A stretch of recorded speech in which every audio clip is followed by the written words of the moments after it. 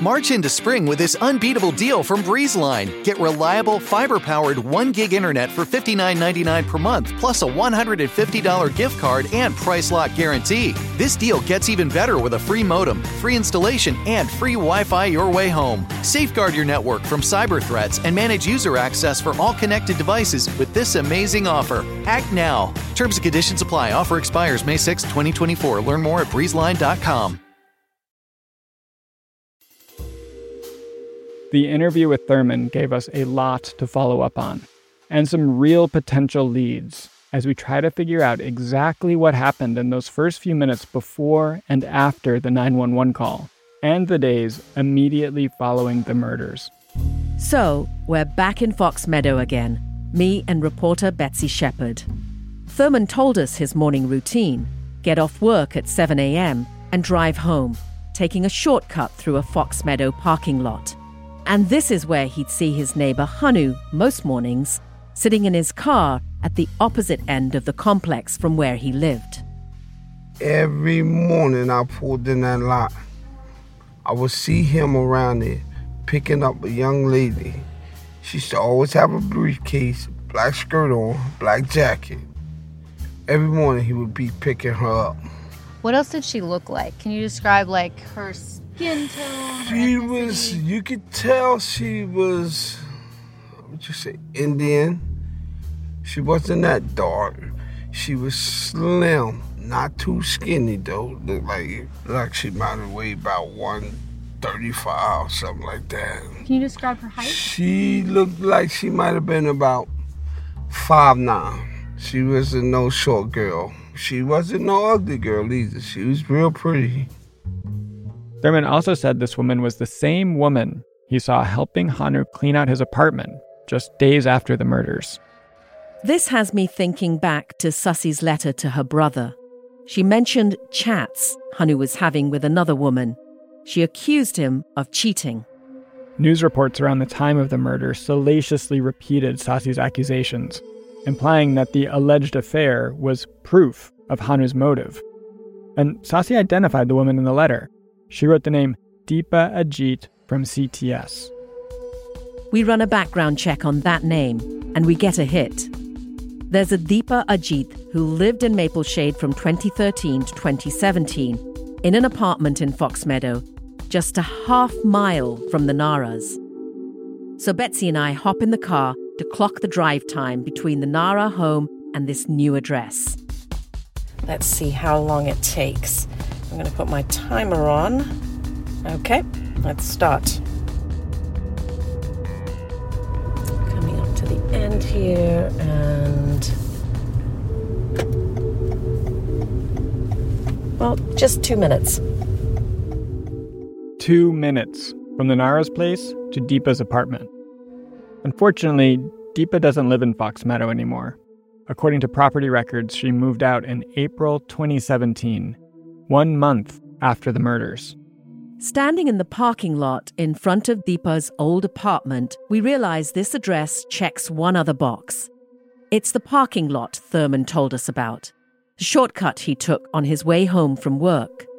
So it seems highly probable that the woman Thurman saw with Hanu is the same Deepa Ajit that we've identified. And according to Thurman, Hanu treated this woman very differently than he treated his wife. You were saying that when they would leave the house, Sasikala would sit in the back seat and Hanu would be in the front seat. When you would see Hanu picking up this other woman, where would she sit? In the front seat. In the front seat. Opened the door and got in like it's no problem. We can't find much on Deepa, except for one key detail. On her LinkedIn page, it says that Deepa worked in the Philly area as a senior project manager for Cognizant from 2011 to 2017. Cognizant is the same tech company where Hanu and Sasi both worked. And we discover the full name of the company is Cognizant Technology Solutions, or CTS, as in Deepa Ajit from CTS. So in this episode, we're looking into Cognizant. It's what brought all our characters together, thousands and thousands of miles from India in one large apartment complex in suburban South Jersey. I'm Tinku Ray. And I'm Ben Adair. This is Strangeland Season 2, Murder in Mapleshade.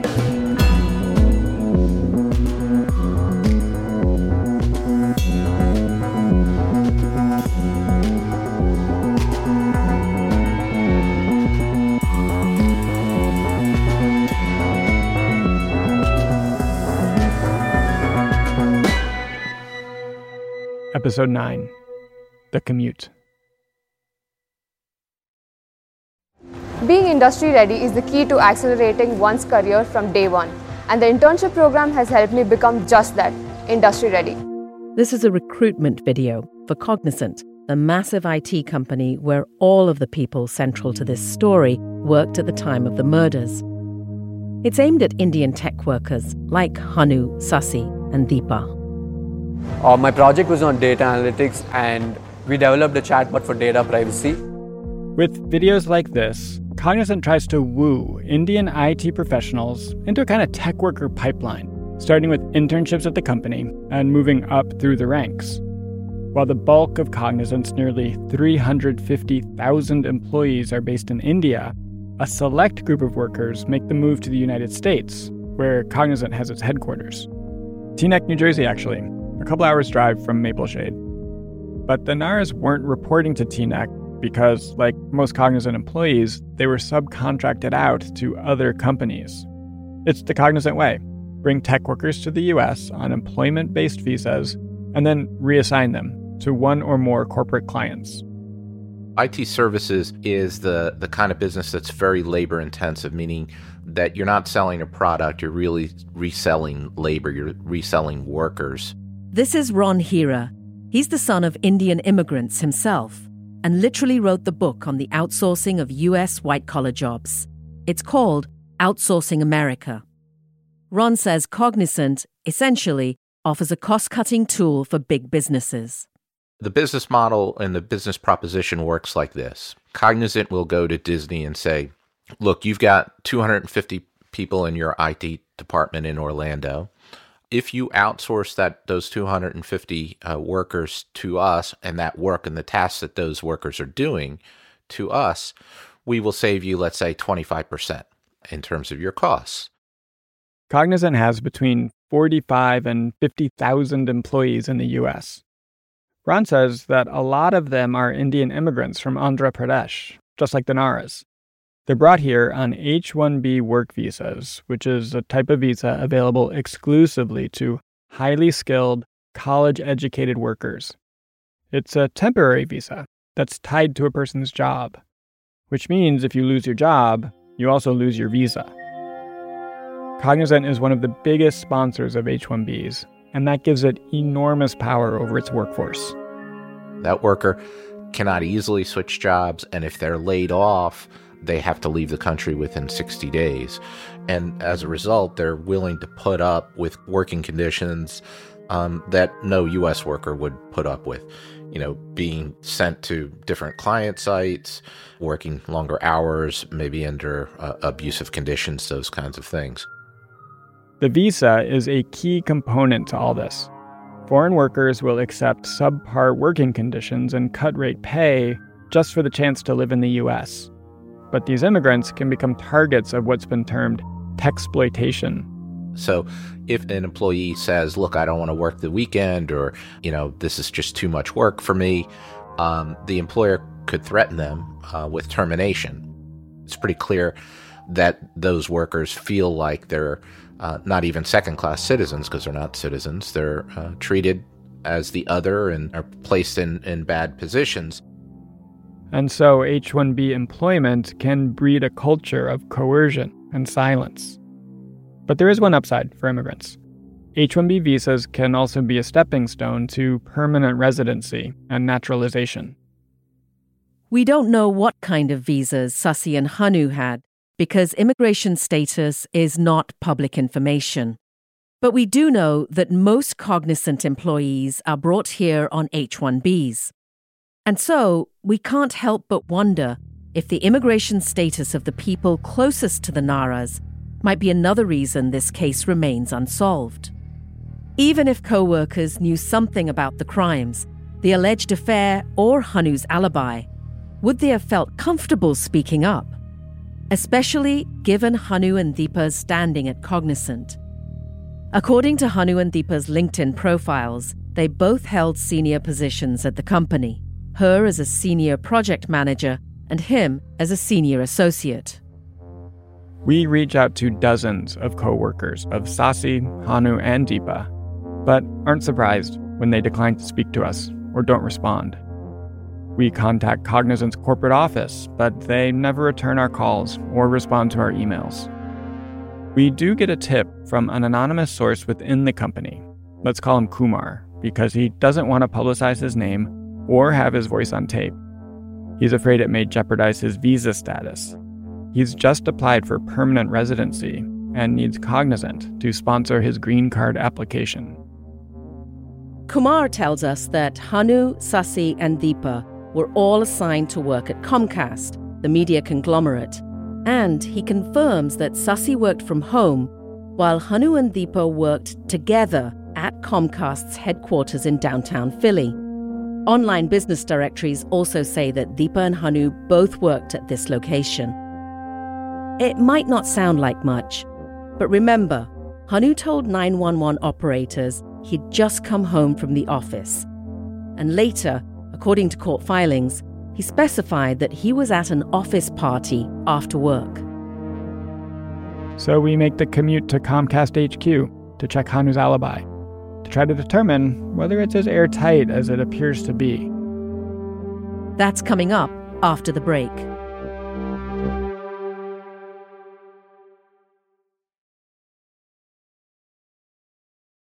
Ready for a new and exciting career challenge? At DHL Supply Chain, you're part of a team committed to creating innovative solutions for some of the biggest brands in the world. We're recognized as a best place to work, where people are valued, supported, and respected. DHL Supply Chain is hiring for a wide range of salaried operational and functional roles. Previous experience in logistics is welcome, but not required. All opportunities, no boundaries. DHL Supply Chain. Apply today at joindhl.com. The South Dakota Stories, Volume 5. South Dakota seemed like the perfect place to unplug. But I ended up connecting to the world around me. A world where each sunset was painted, where I felt adventure's pulse with every step, and where cold water trickling, pine swaying, and grunting bison became my favorite soundtracks. I just wish I didn't have to leave. There's so much South Dakota, so little time.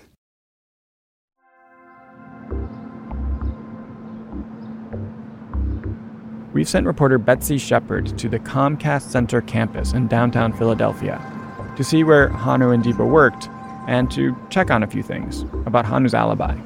There are two humongous skyscrapers that are about 60 stories tall. Together, they hold about 8,000 employees. It looks like, Rockefeller Square, 30 Rock, but the Philadelphia version. The complex also includes a Four Seasons hotel and some fancy restaurants. Hello. Hi, how's it going? Okay. I'm trying to find someone that can help with a press request. So I don't know if you have anybody that's on location that is part of a communication. This campus is where Hanu and Deepa are said to have worked, and it's a far cry from Sasi's setup. She worked out of their one-bedroom apartment. On the night of the murders, Hanu told 911 operators that he had just come home from the office, and later clarified that he had been at a work happy hour. In the lawsuit Hanu filed against the state of New Jersey, his lawyer says he provided proof of Hanu's alibi. So on my way to Philly, I stopped in Mount Holly, New Jersey, to visit the records department for the Burlington County Civil Courthouse.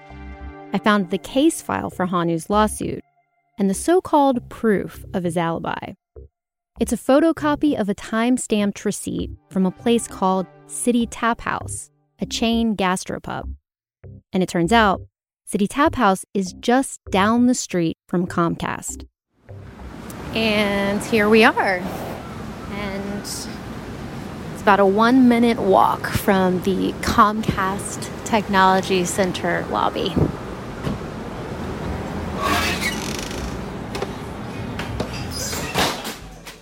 The bar is full of tech workers, downtown executives, and people in finance. A lot of suits and loosened ties. The crowd is mostly white and Indian, and without even mentioning what we're doing there, the bartender gives us the lay of the land, tells us that Comcast workers like to throw down at the bar. We check Hanu's receipt for pertinent details, and we learn 4 things. First, that bartender is not wrong. This office party was kind of a rager. The bill totaled more than $2,200, and more than $1,200 of that was alcohol. Second, there are 2 timestamps on the receipt. The tab was opened at 4:11 p.m. and closed at 7:56. That's when the restaurant ran the credit card, likely marking the end of the party, and assumedly, the time that Hanu left. Third, that means the card was open for nearly 4 hours, a long time for an after-work happy hour, unless people are coming and going, in which case Hanu could have easily slipped out and back in before the tab was closed. And fourth, Hanu's name is not on the receipt. There are the last 4 digits of an Amex card, which could be linked to him, but the signature line is blank, so we don't know. So we're here at CityTap to see how much water Hanu's alibi really holds, and if there's anyone who can tell us about the work party, or what time Hanu left the restaurant. We also want to know if employees were ever contacted by law enforcement, or if investigators corroborated Hanu's alibi with any eyewitnesses. Because all of this seems very important. It's basically what would take him off the suspect list. He was at a work event or something, so we had a rock-solid alibi. From the details I got, his alibi checked out that he was at a work function. A source confirms investigators have not found the murder weapon and that the husband's alibi of being at work when the crime was committed is solid. The receipt from CityTap has the server's name on it. It says John C. So that's who Betsy's looking for. Okay. Is there anybody here that, by the name of John, that works here, a server named John? The bartender says no. He's worked here for years and doesn't remember anybody by that name. Neither does the waitress, the hostess, or the manager. Because, remember, the receipt is from 6 years ago. So let's say Hanu was at the restaurant until the time on the receipt, 7:56 p.m. What does that mean in terms of his drive home? To find out, we make the commute from Comcast to Fox Meadow. It's approximately the same time as when Hanu would have left here on a workday.